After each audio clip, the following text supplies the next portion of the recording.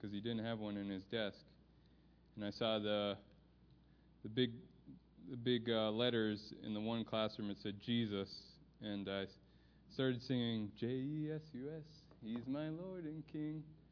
And I was like, how did I remember? Something that you remember from children's church, Sister Judy that I grew up with. So it is true that the Lord would bring back the words that these kids are learning.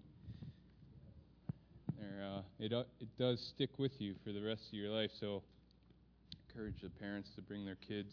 I know Micah always is telling us stories about what he's learning from Sister Carol Lee and all the teachers. All right.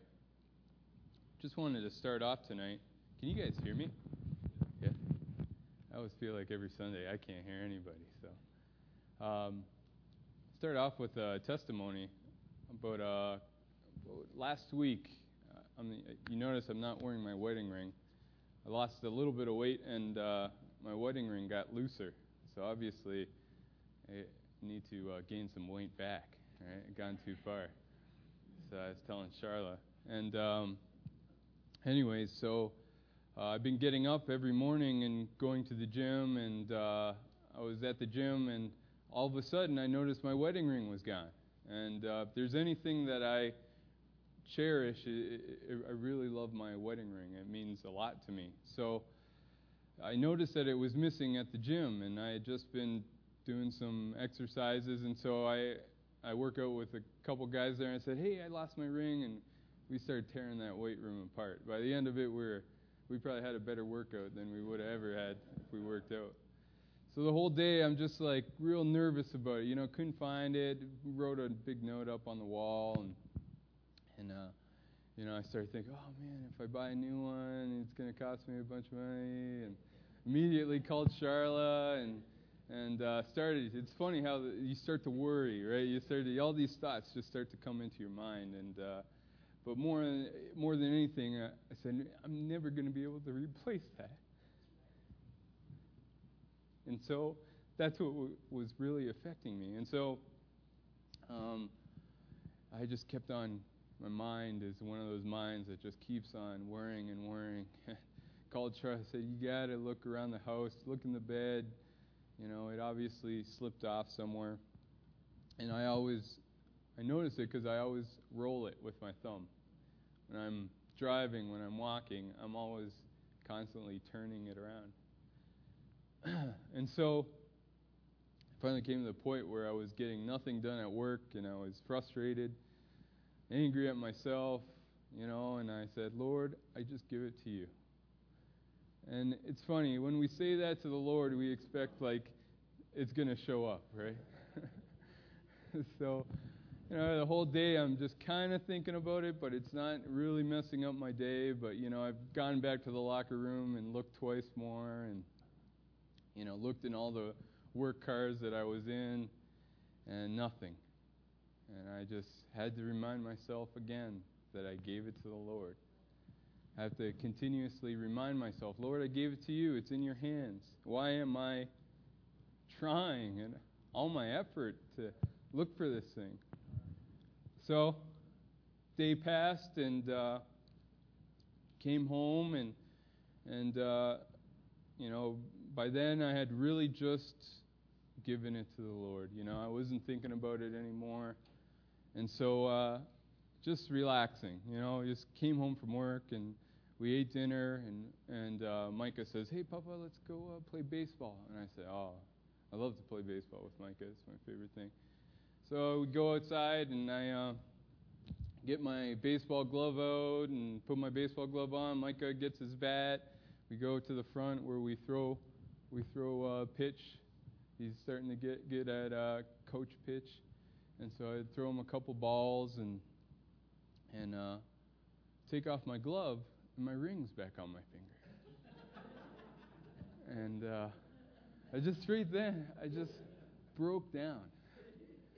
How the Lord, the worries that we have, He answers our prayers. He cares about the things that we care about. I mean, I ran. I was speechless. It was like, how did this even happen? So obviously, I put it back on. Obviously, my hand's in the glove. It gets a little sweaty, and it pops off real easy. When my hand's dry, it's good. It's no problem. But it just blew my mind how the Lord, when we just leave it to the Lord, He takes care of it, and He makes a way. So I thought that was a cool testimony I wanted to share with you, that He sees our afflictions, right? Let's open our Bibles to Mark chapter 2. Let's just pray. Lord, I just ask, Father God, that you would just bring your word today in clarity, Lord God. Encourage your people today. Help us to have a new zeal for you, Father God, a new desire to walk closely with you. And Lord, may the words that come out of my mouth be your words, Father God. Let them hear your message, which you want to speak today. And I just thank you for what you've done in our lives. Thank you what you've done in my life.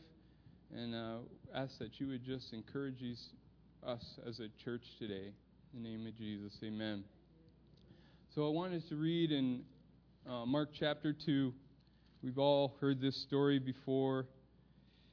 And I know Pastor would probably be proud today because I'm kind of, as the Lord brought something out to me actually during youth a couple weeks ago, and I began to study a little bit more. It's amazing.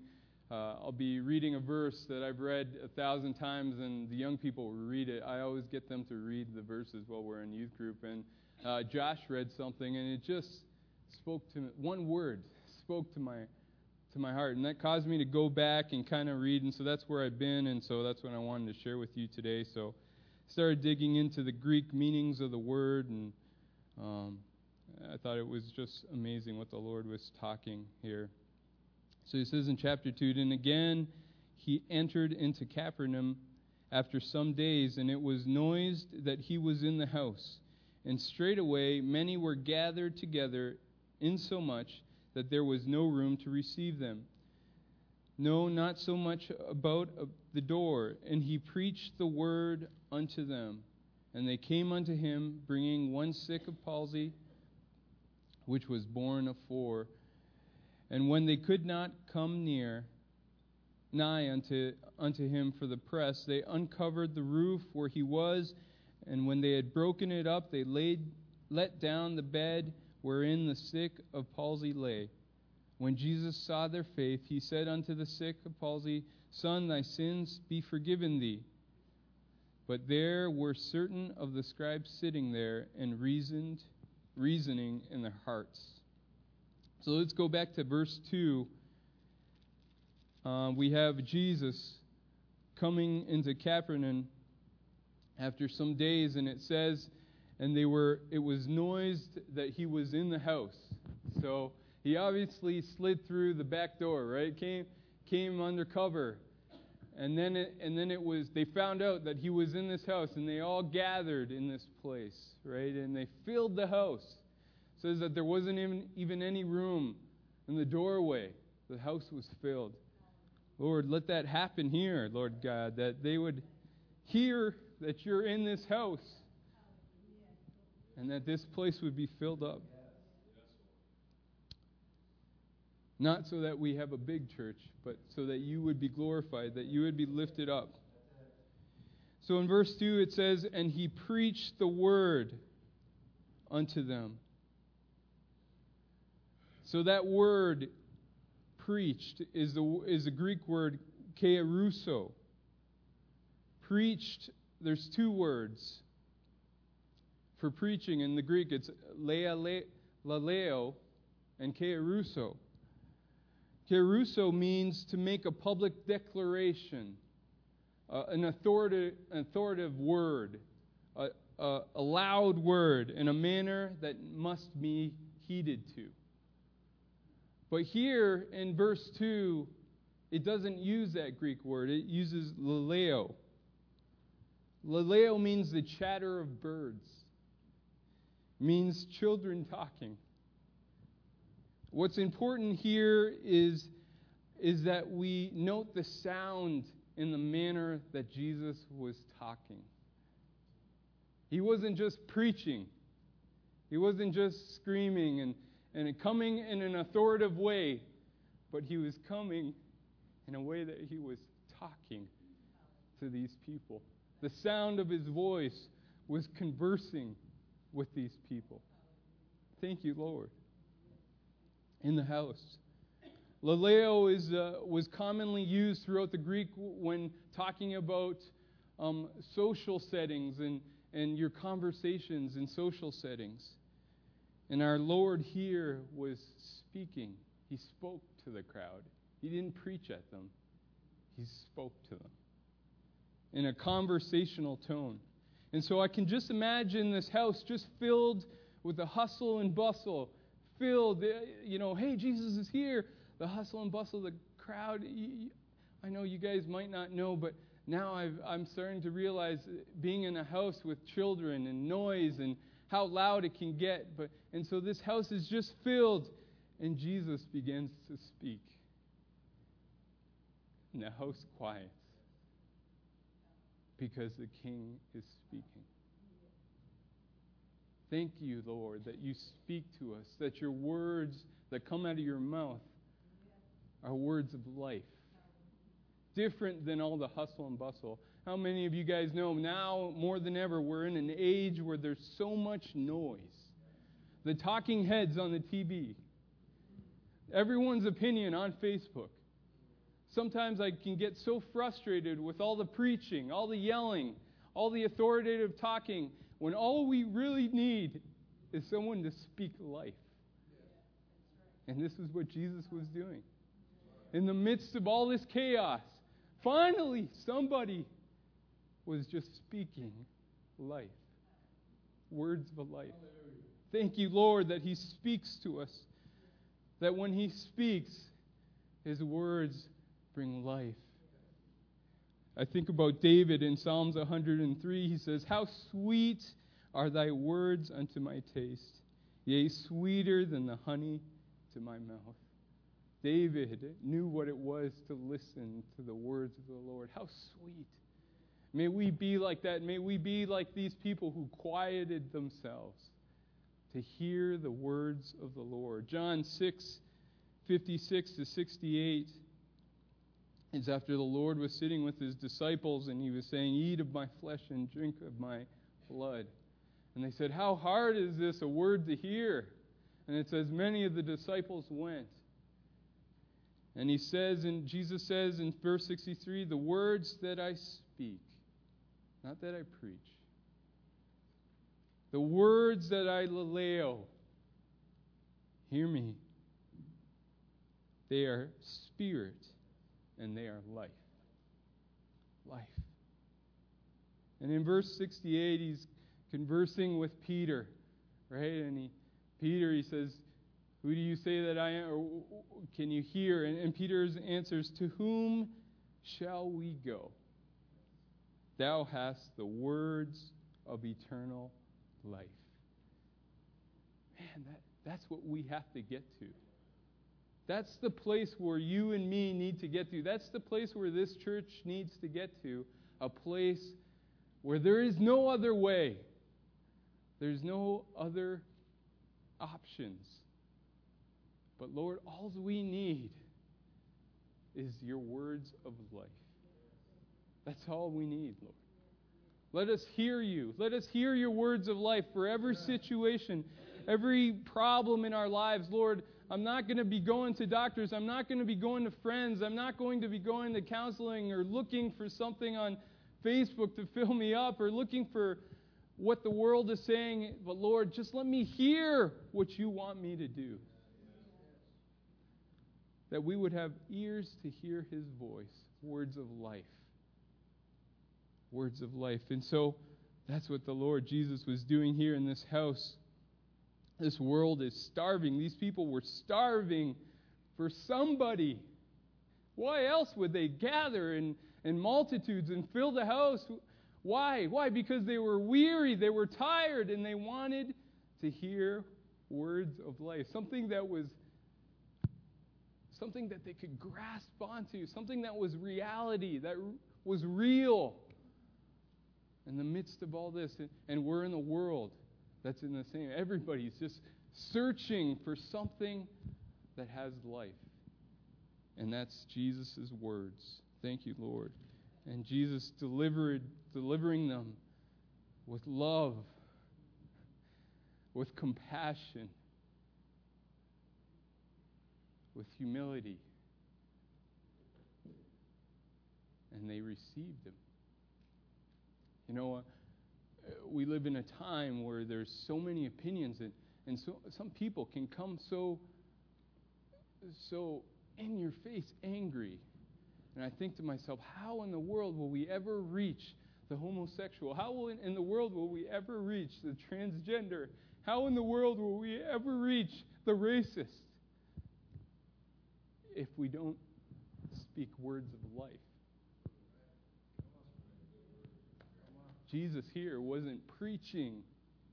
He was just speaking words of life. And they knew that they were words of life because of the reality that he walked in. He walked in power. And so let that be our testimony. I'm not saying don't speak. But let's live the life of Christ through us. And let our words, let him speak through us and reach these people. The Lord loves them. He gave his life for them. And I love them too. Mark, let's continue to read. So every verse I'll translate into kind of the words that if we're talking about the meaning of the Greek, and it says in Mark 2:2, it says if we translated it into the Greek, it would say this: and there were gathered together many, so that there was no longer room to receive him, not even at the door.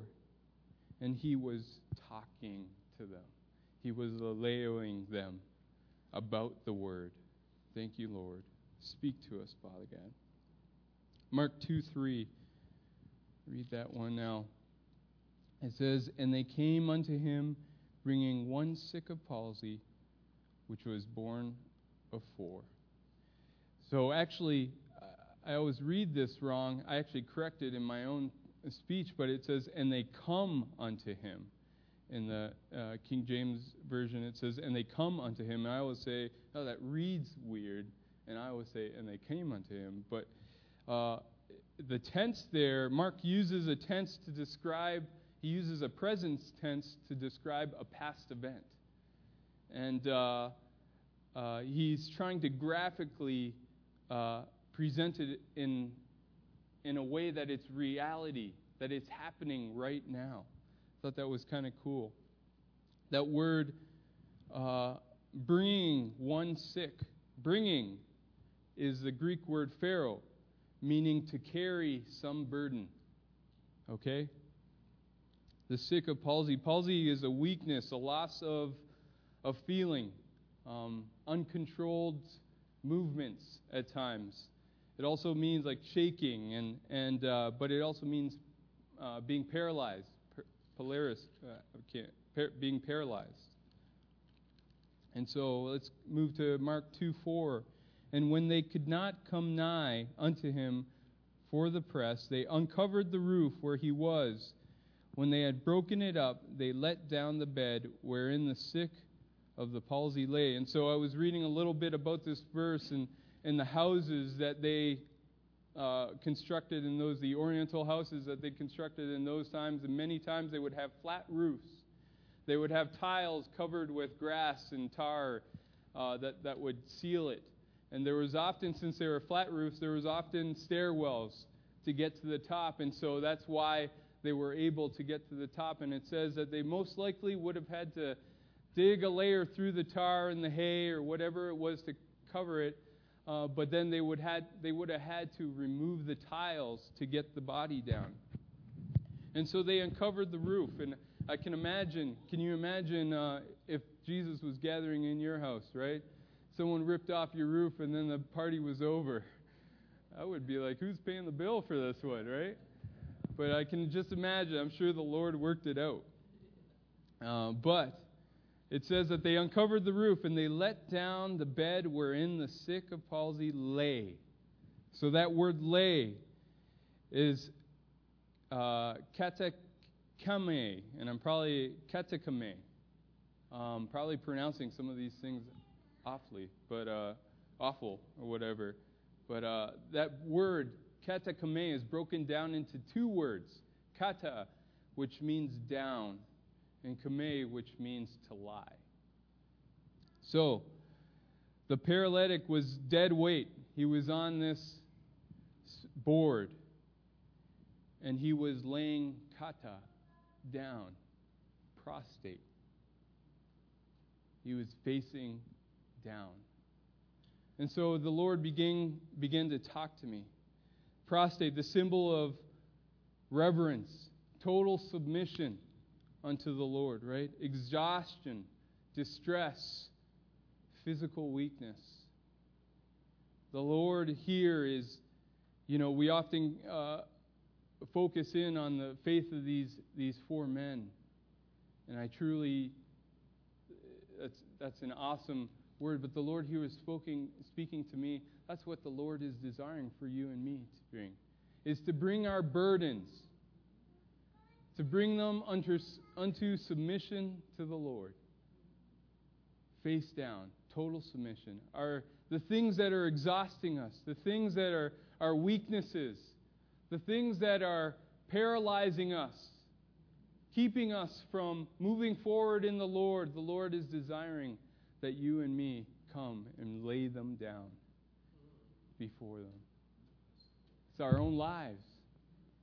Our own lives, that we would just bring them before the presence of the Lord and lay them down, prostrate before the Lord. What a beautiful message there. And sometimes we can't do it by ourselves. Amen?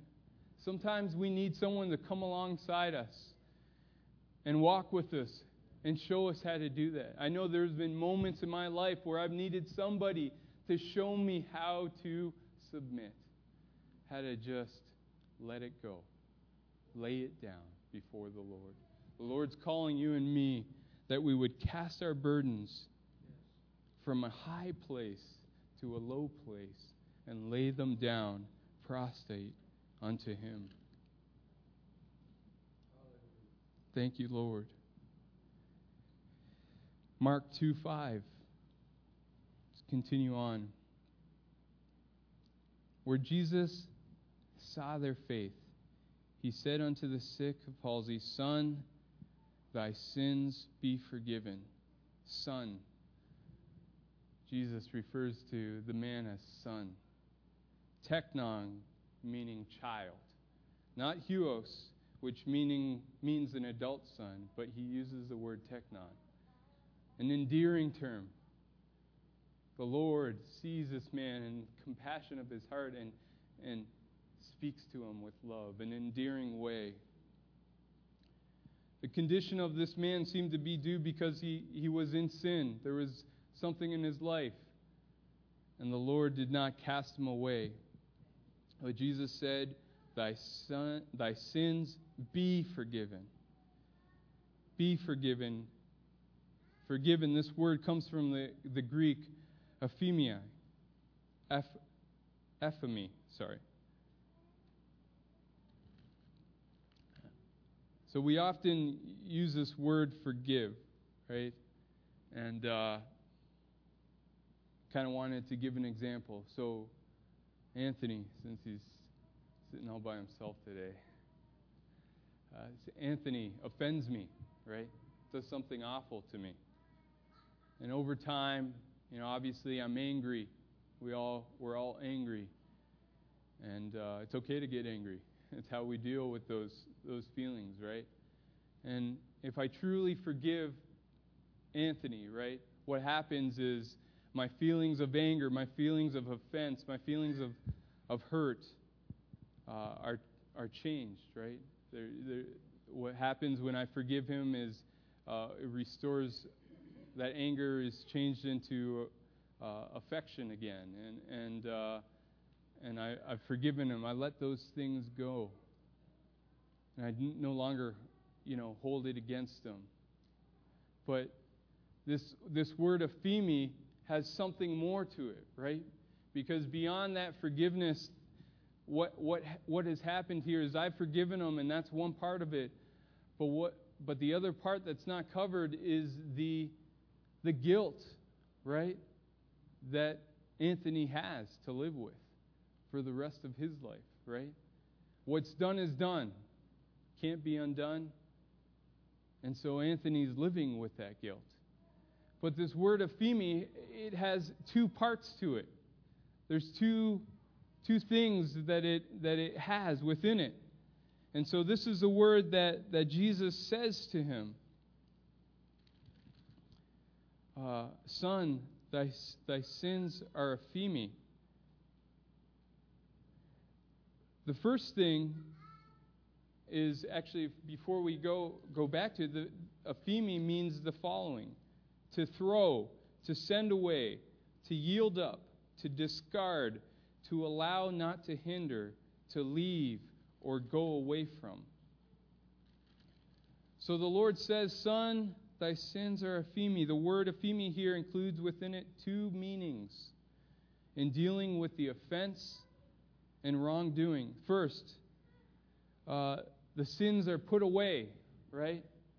And that's on a judicial basis, right? That the Lord poured out His blood for us. And He paid the price, the consequence of our sin, right? The consequences of sin is death. And the Lord poured out His blood, died on the cross for you and me, and paid the price for us. Purchased us. Amen. Thank you, Jesus. The second thing is God removes the guilt. He takes away the guilt from the person who offended. Something that wasn't included in the forgiveness that I gave to Anthony. But Jesus takes away the guilt from the believer and turns it into righteousness and puts us in a right place with our Heavenly Father. Just amazing that the Lord here is forgiving this young man. But it's not just something so simple. That the Lord is dealing with the sin, but also dealing with the offense. Powerful. Sometimes I know we've heard it before, but sometimes it's good to be reminded of what the Lord has done for us. And so here we see, Son, my child, your sins are ephemi. Sometimes we need the Lord to allow us to have that revelation in our hearts that we no longer carry the heaviness and the guilt from things that we're carrying around. Sometimes it's good to be reminded of that. That we're not defined when we come to the Lord and we ask for forgiveness and the Lord forgives us. He ephemes us. That it's not something that we need to carry around with us anymore. The Lord has thrown those away. He's ephemia. He's caused those things to no longer hinder us. He's cast them off. We all know the verse, right? That our sins are as far away from the east to the west. Thank you, Lord. And so if we're struggling with that today, with our past or things of the past, I want to encourage you and let you know that the Lord has forgiven you. Don't let those things hold us back anymore. Don't let those ideas and thoughts. Don't let the devil steal what he's done. Okay, so as we continue here, you can see that the Pharisees were in the house, obviously, and they began to question him. And we jump down and we know that the Lord heals the young man. He takes up his mat and he walks away. Amen. Praise the Lord. And in verse 13, it says, And he went forth again by the seaside, and all the multitude resorted unto him, and he taught them. Verse 13. So I don't want you to be mistaken. It's not like one thing happened after the other. There was obviously some time frame that went on between when he healed the man and as the Lord is walking along the seaside. But it didn't happen immediately. But I want us to look at that first little sentence. It says, by the seaside. And that the word there is para. And if you parallel lines, right? So that's where parallel, it means alongside, beside. And so a commentary that I was reading about this verse, it was interesting. It says, it didn't say that the Lord was at the seaside. It said the Lord was walking along the seaside. And so something to note there is the Lord was doing this for a long time. This was not just a walk up, you see the seaside, and that was it. No, the Lord had been walking along the seaside for a duration, a long period of time. And it's interesting to see the Lord Jesus also needed his quiet time without all the noise, just to hear the voice of his Father. I don't know how many of you guys wake up early and spend the time with the Lord, hearing his voice, but there's nothing better than in the morning. There's nothing better than in the morning. This morning I woke up and I had my notes and my Bible in the Jeep, and I expected to wake up and kind of review them on my couch. But when I walked out the door, I looked up, and just the morning sunset. I sat outside on the bench, and I was just quiet. I didn't even open up my Bible. Just sat there and just took it all in and allowed the Lord just to start talking to me, to listen to his words of life. And so it's important, I encourage you to take that quiet time, to find that moment every day in our day. I know not everybody's a morning person. I live with somebody who's not a morning person. And I can never see Charlotte getting up early in the morning and checking out the sunshine. But she has her moment after she has her coffee and all that stuff. I know she does, because every time I come home, I see the notebook on the couch. I see the pen and the paper. And I'm thankful that the Lord is I have a wife, that the Lord has given me someone who's spending time in the Word. Some of my favorite times is when I was a kid, I would wake up and I always knew where my mom was going to be. She was going to be in the corner spot in the couch with a book reading.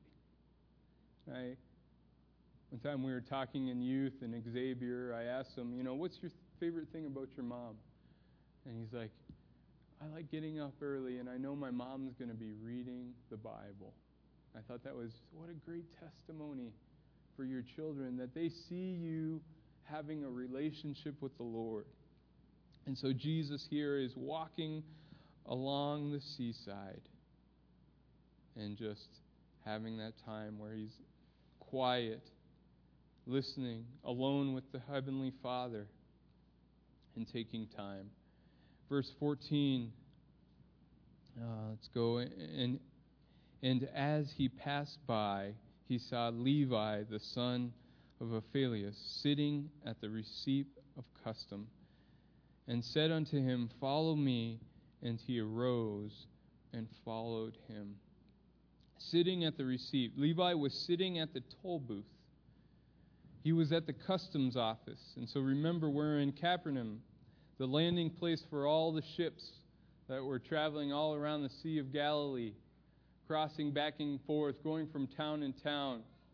And so here we have the tax collector, Levi, who collected taxes for King Herod, right? And he was employed by the Roman government to suck his people dry of all the taxes. And so here we have this tax collector, and so this is why the Jews, they hated the tax collectors, right? Who likes paying taxes? I don't. My worst favorite thing to do, right? And so we have the Jews who see their fellow Jew working for the Roman government, taking off the top or the bottom or the middle, wherever I'm sure he could, and sucking his own people dry to give it to the Roman government. And so the tax collectors were often hated. They were despised by the Jews, and they were most importantly labeled as sinners. So this word, at, Levi was sitting at. At means on, an elevated place, a platform.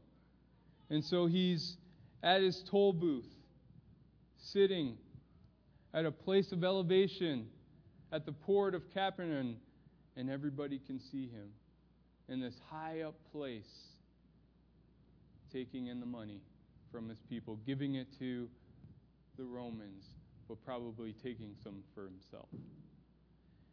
And so you can see the condition of this man's soul, the condition of this man's heart, that he was greedy, selfish, a thief. Doesn't say that, but most likely. And here, most importantly, he didn't really care about it was more important to him to have this monetary income than to care about what his own people thought about him. He desired the position more than being accepted by his people. And this was something interesting in the Jewish community. I don't know if you guys have noticed this, but I've noticed that the Jewish community is a very tight community, right? And we often wonder why. It's been because of over the years and years, centuries of really nations attacking the nation of Israel. It's caused them to be very close, and they're very loyal to each other. Jews don't often marry outside of Jews, right? Jews marry Jews. They walk together. They do business with each other. And so this was very uncommon for somebody, a tax collector, to shun his people, to not stick with his people, but go with the Roman government instead. To be actually taking advantage of his people for his own personal gain. And so we see the condition of this man's heart. He loved money more than the good regard of his people.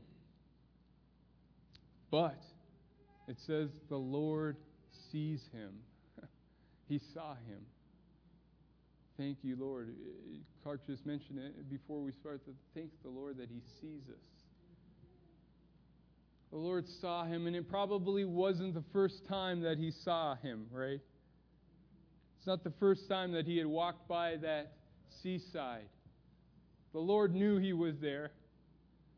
The Lord knew what he was doing. It's not the first time that he saw him shouting in that elevated spot. And it wasn't the first time that Levi saw Jesus. It wasn't the first time that he heard about him. Remember, this was Jesus where he had to hide to get into Capernaum so they wouldn't just rush him. And they found out where he was, and they all rushed the house where he is. The fame of Jesus was very popular. And so Levi knew exactly who was talking to him. But Jesus sees him, and he sees the drive, and he sees the intensity of Levi, and he says, this one will be useful to me. This one right here, I can change and I can transform. I can take what he has with him and turn him for good. Thank the Lord that he sees us, and even with our most despised things, or the things that are not so great, the Lord just doesn't cast us aside, but he sees us and he says, this is the one that I want. This is the one that I'm going to redirect. And so he calls him. He says, follow me. Akalotheo, the Greek word, akalotheo, comes from a word meaning walk the same road. It means to follow one who precedes, to join him as his attendant, to join as his disciple, to take side with his party. This was more than an invitation. The word akalotheo was given in the imperative mood. And I had to look this up myself. And so this is a grammatical mood, and it forms a command. So I was trying to think about this, and I'm sure there's a lot of men here that can relate to me. I have a lot of akalotheos that happen in my house. Usually it's around 9:30, laying in bed, and Charla will say, "Please go get me a glass of water." How many of you guys know she's not asking? She's saying, right? Or she'll say, "Please get me the remote." I know that she's not asking me, right? She's telling me, right? Please go get Micah out of the bath. Akalotheos. And so the Lord is saying, He's akalotheon Levi. Says, follow me. He's not asking him. He's telling him. He's commanding him. And so Levi hears him. And he hears the voice of a king, a sovereign king, calling him, inviting him to follow him. And I thought that was just an amazing. The Lord calls him. He wasn't saying, "Would you like to follow me?" He was extending the invitation to follow him. So Levi recognizes the Lord's voice, that effectual call to salvation, and Levi was willing to respond. Thank you, Lord. The words of life. He hears the words of life. So Levi, from his elevated position, remember, he leaves the tax booth. He leaves the customs office, and he begins to follow the Lord. Sometimes we don't think about what just happened there. But what was Levi leaving his position for? Most likely he was leaving his position of luxury and money and financial status for poverty. For a life that wasn't so elevated any longer. To follow Jesus meant that he wasn't going to live the way that he was accustomed to living. And sometimes the Lord is calling us out of places where, man, it's kind of scary. Lord, you want me to do what? Lord, you want me to give up what? But Levi's response, he heard the voice of the king. Someone who was speaking life. And his response was Peter's response. There's no other way. What else would I do? I'll follow the king. And so the verb follow here also is being used in the present tense. Levi, follow me. But also the meaning also of that word has a future tense meaning to it also, right? Levi, not just follow me, but habitually continue to follow me over and over for the rest of your life. Levi, I want you to follow me now, but I want you to follow me tomorrow and the next day. Habitually, every decision that you make, I want you to continue to follow me. That was the call to Levi's life. So Jesus is saying, Levi, start following me and continue as a habit of your life to follow. This meant for him that he would walk the same road that Jesus walked, of self-sacrifice, of separation, of suffering, of holiness. That's what the calling was to. Also, this calling, it's amazing, a couple sentences, right? The Lord just continues to speak. Also, the command was not just to follow me, but it was to follow with me. With me. It wasn't an army-style command, walking in a straight line where Jesus was in front and Levi was behind. But his call was for him to walk with him, side by side, down the same road. Thank you, Lord. Thank you, Lord. Yesterday I was walking down the street.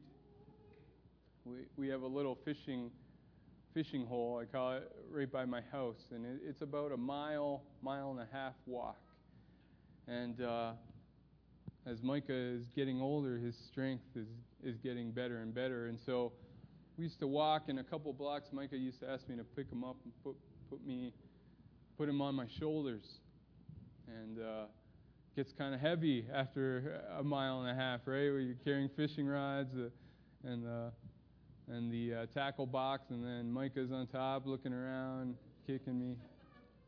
So yesterday was the second time that he was able to walk from our house all the way to the lake. And it's quite a ways. I know that it's quite a ways because usually he doesn't take naps on Saturday, and yesterday he took a nap because he was so tired. But when I walk with Micah, we don't have a sidewalk. And so there's this little cement area. It's got a curve, and it's hard to walk because if you're walking side by side, one person's walking on an angle and the other person. So we would always walk in front of each other. And so Micah would walk in front of me. And sometimes, I'm trying to teach him that the cars don't stop. And you got to be careful. I keep on telling him, Micah, I only have one Micah. And he says, Papa, I only have one Papa. Right? And I said, I don't want to lose you, so you got to stay on the cement path. And he says, Papa, but I want to walk beside you. I came back to this. That's our desire. A father-son relationship is that he desires to walk side by side through us. And so I said, well, let's walk on the grass then. And we walked side by side. And he says, see, Papa, it's even better. If a car comes, you can grab me easier. And I started laughing. That picture came into my mind that the Lord says to Levi, Levi, come follow me. I want to walk beside you. Come walk beside you. Let me have communion with you. Let us talk along the way. Let me talk to you about the words of life that I have for you. Let me have communion, relationship with you. I'm not going to be just a father who commands you and you don't know why you're doing the things that you're doing, but I'm going to teach you the way of why, of how. Thank the Lord that we have a Father who wants to have companionship, who it's a call to participation, fellowship. And that fellowship, that call is for every believer. It's not just for pastor. It's not just for Pastor Clark. It's not just for the older people in this church. It's for the children. It's for the young people. It's for everybody who knows the Lord. The Lord's calling us into that relationship with Him. Thank you, Lord. The Lord is commanding us into a relationship of intimacy with Him. So here's the Greek translation of this verse. And he was passing by, spending time with the Lord. And he had seen many times Levi, the son of Alphaeus, sitting high up at the tax collector's desk. And he said to him, start following me, and continue to do so as a habit of life. And having arisen, he followed beside him. That's the real meaning of that verse. Amen. Luke 6:27 and 28. Let's turn our Bibles here.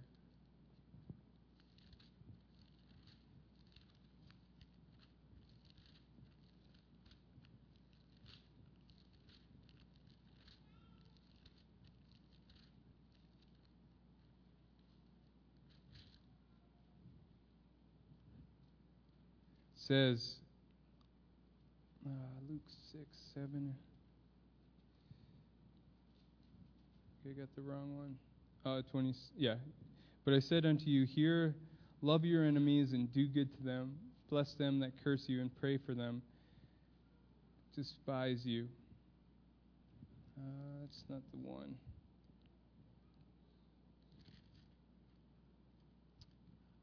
Let's see. Here, I'm sorry, it's 5. Luke 5. Luke 5, 26 and 27 and 28. And they were all amazed, and they glorified God, and were filled with fear, saying, we have seen strange things to this day. And after these things he went forth and saw a publican named Levi sitting at the receipt office or custom. And he said unto him, follow me. Verse 28 says, and he left all. He left all. Everything. Didn't say he left some things. He left all. He rose up and followed him. He left all. It couldn't be more clear this morning in our praise and worship. Song after song saying, we lay down our lives. The Lord is looking for you and me to leave all. Doesn't want us with the baggage, but we need to leave it all when we follow Christ. In our walk with Him, Sister Frida spoke last Sunday, and it's just awesome.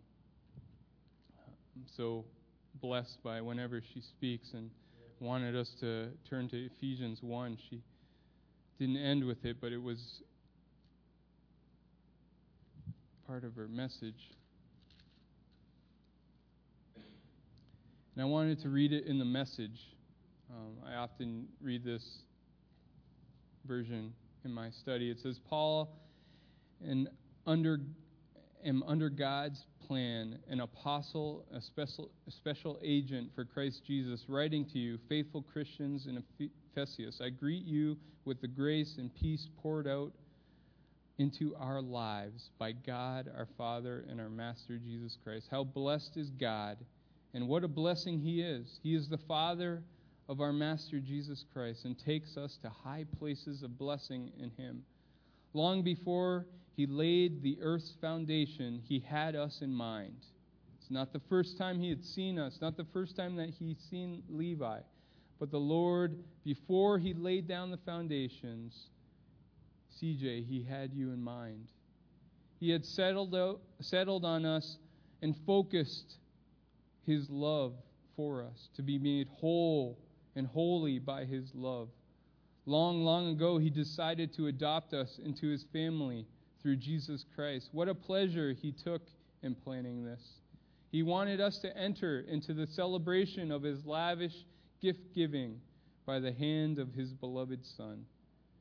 Because of the sacrifice of the Messiah, His blood poured out on the altar of the cross, we were free people, free of penalties and punishment, chalked up by our misdeeds, free of guilt. Not just free either, abundantly free. He thought of everything, provided for everything we could possibly need, letting us in on His plans He took such delight in making. He set it all out before us in Christ, a long-range plan in which everything would be brought together and summed up in Him. Everything in deepest heaven, everything on planet Earth. It's in Christ that we find out who we are and what we are living for. Long before we heard of Christ and got our hopes up, He had His eye on us, His designs on us for glorious living. Part of the overall purpose He was working out in everything and everyone.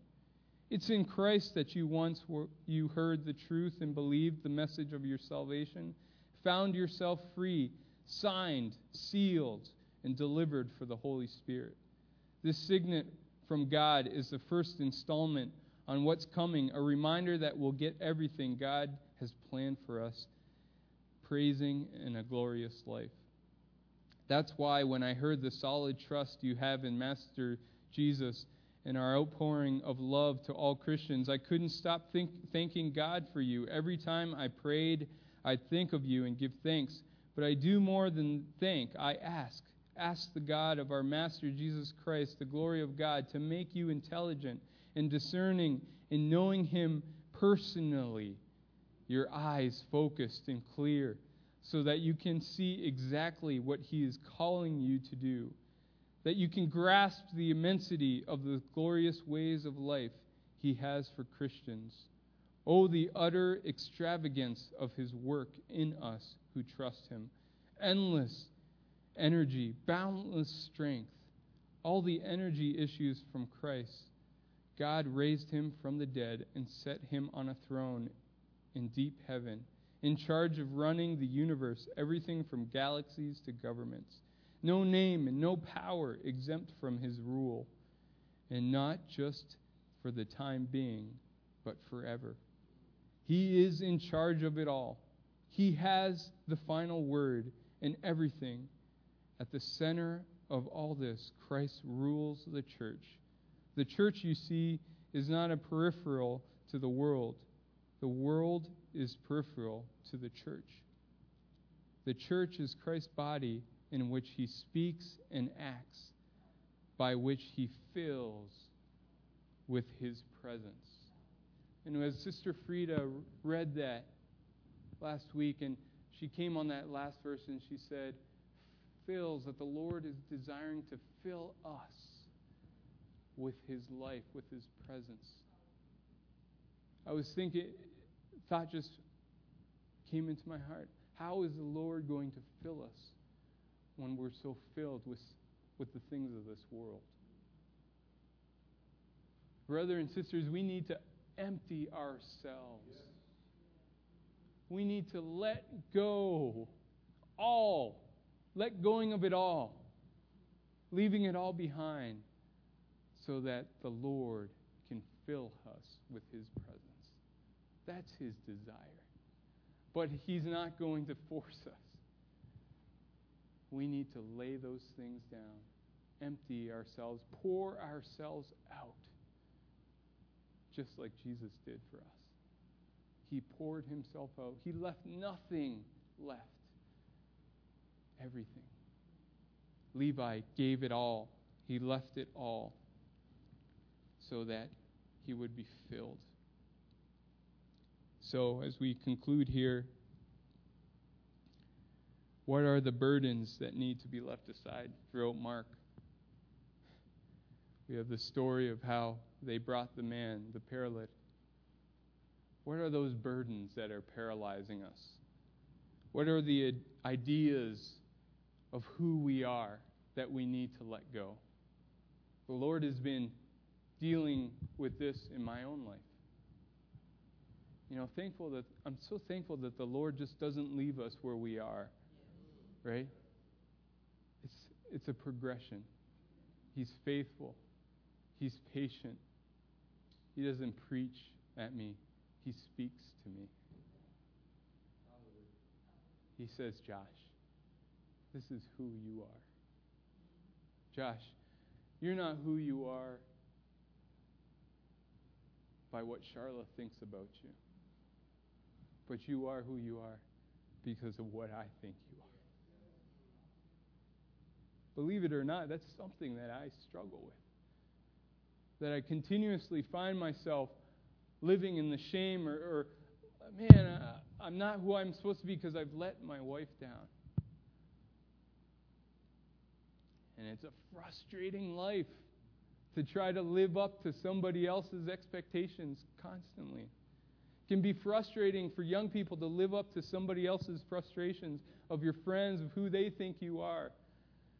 When if we just listen to the words of life, if we just hear His voice, say, you are my beloved.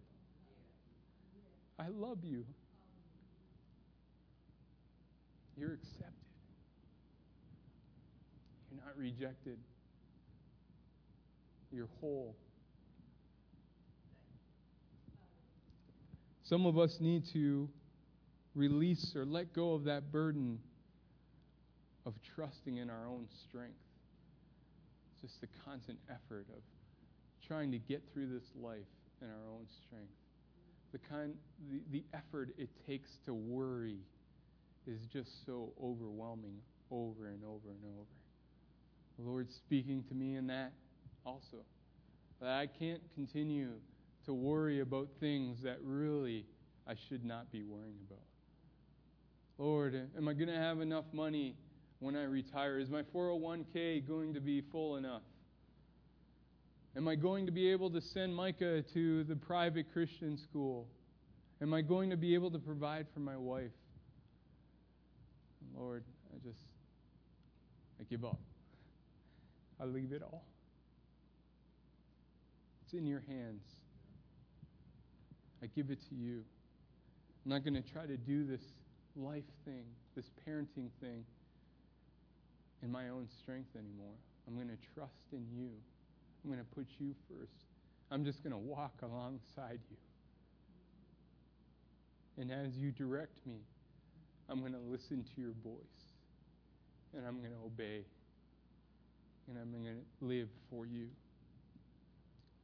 Maybe it's the sin that's holding us back, that's just paralyzing us, that we need to let go, that we need to lay down, prostrate before the Lord and say, heal me. Maybe it's the guilt that we need to come to the revelation of this aphelia, this forgiveness that the Lord has for us.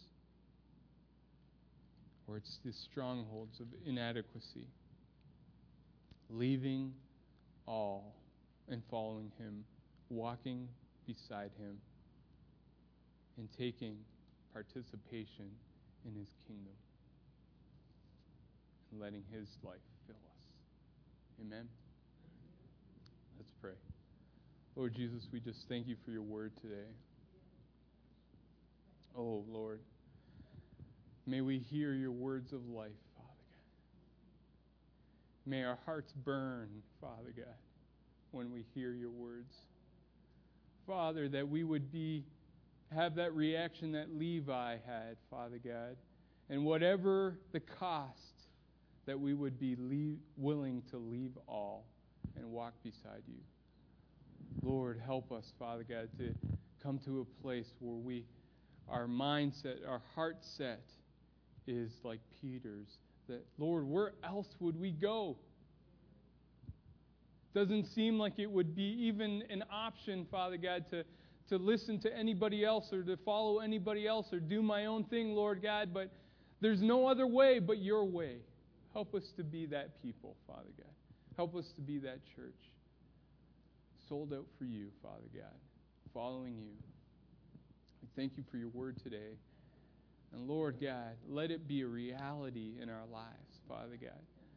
Let it not just be another Sunday service where we come and we hear your words and then we leave this place and we just continue on in the same way that we walk. Lord God, the description of insanity, Father God, is doing the same thing over and over and over and over and expecting a different result. Lord God, help us, Father God, to take this word and put it into practice. Lord Jesus, help us to have a relationship with you and know who you are. Come to a place where we just hear your words of life. In Jesus' name we pray. Amen and amen. God bless you. Just a reminder. Go for it. No.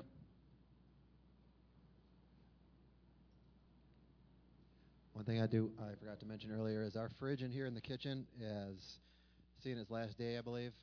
The freezer has been looking like a frozen tundra for a while. In the fridge this week, when someone was here cleaning, they called me and let me know it's leaking all over and everything inside there is not even remotely cold. So we're going to have to get rid of that one. So first thing is, if you know someone or if you have an extra one that you're not using or whatever, we would love to be blessed by that. Secondly, if you know someone or whatever that has an extra one, I know there have been times when I've moved or whatever, we had an extra fridge and we were able to give it to someone. So if there's a situation that you hear of like that, that would be awesome. If not, we're just going to have to get one. And with that in mind, if I can get a couple people to volunteer, the stuff that is like has dairy in it, we're just going to throw it out and put it in a trash bag, and I'll take it with me. And the stuff that is not, that it will still keep, like there's water bottles in there that we can refrigerate. We'll put it in the fridge over in the house. If I could have a couple people be willing to do that this morning, that'd be great. All right. Be blessed. Have a great week. Oh, and don't forget the car wash is, Jake, what day again? Next Sunday. Next Sunday. So bring your dirty cars. Drive through the mud this week or something. There's that guy.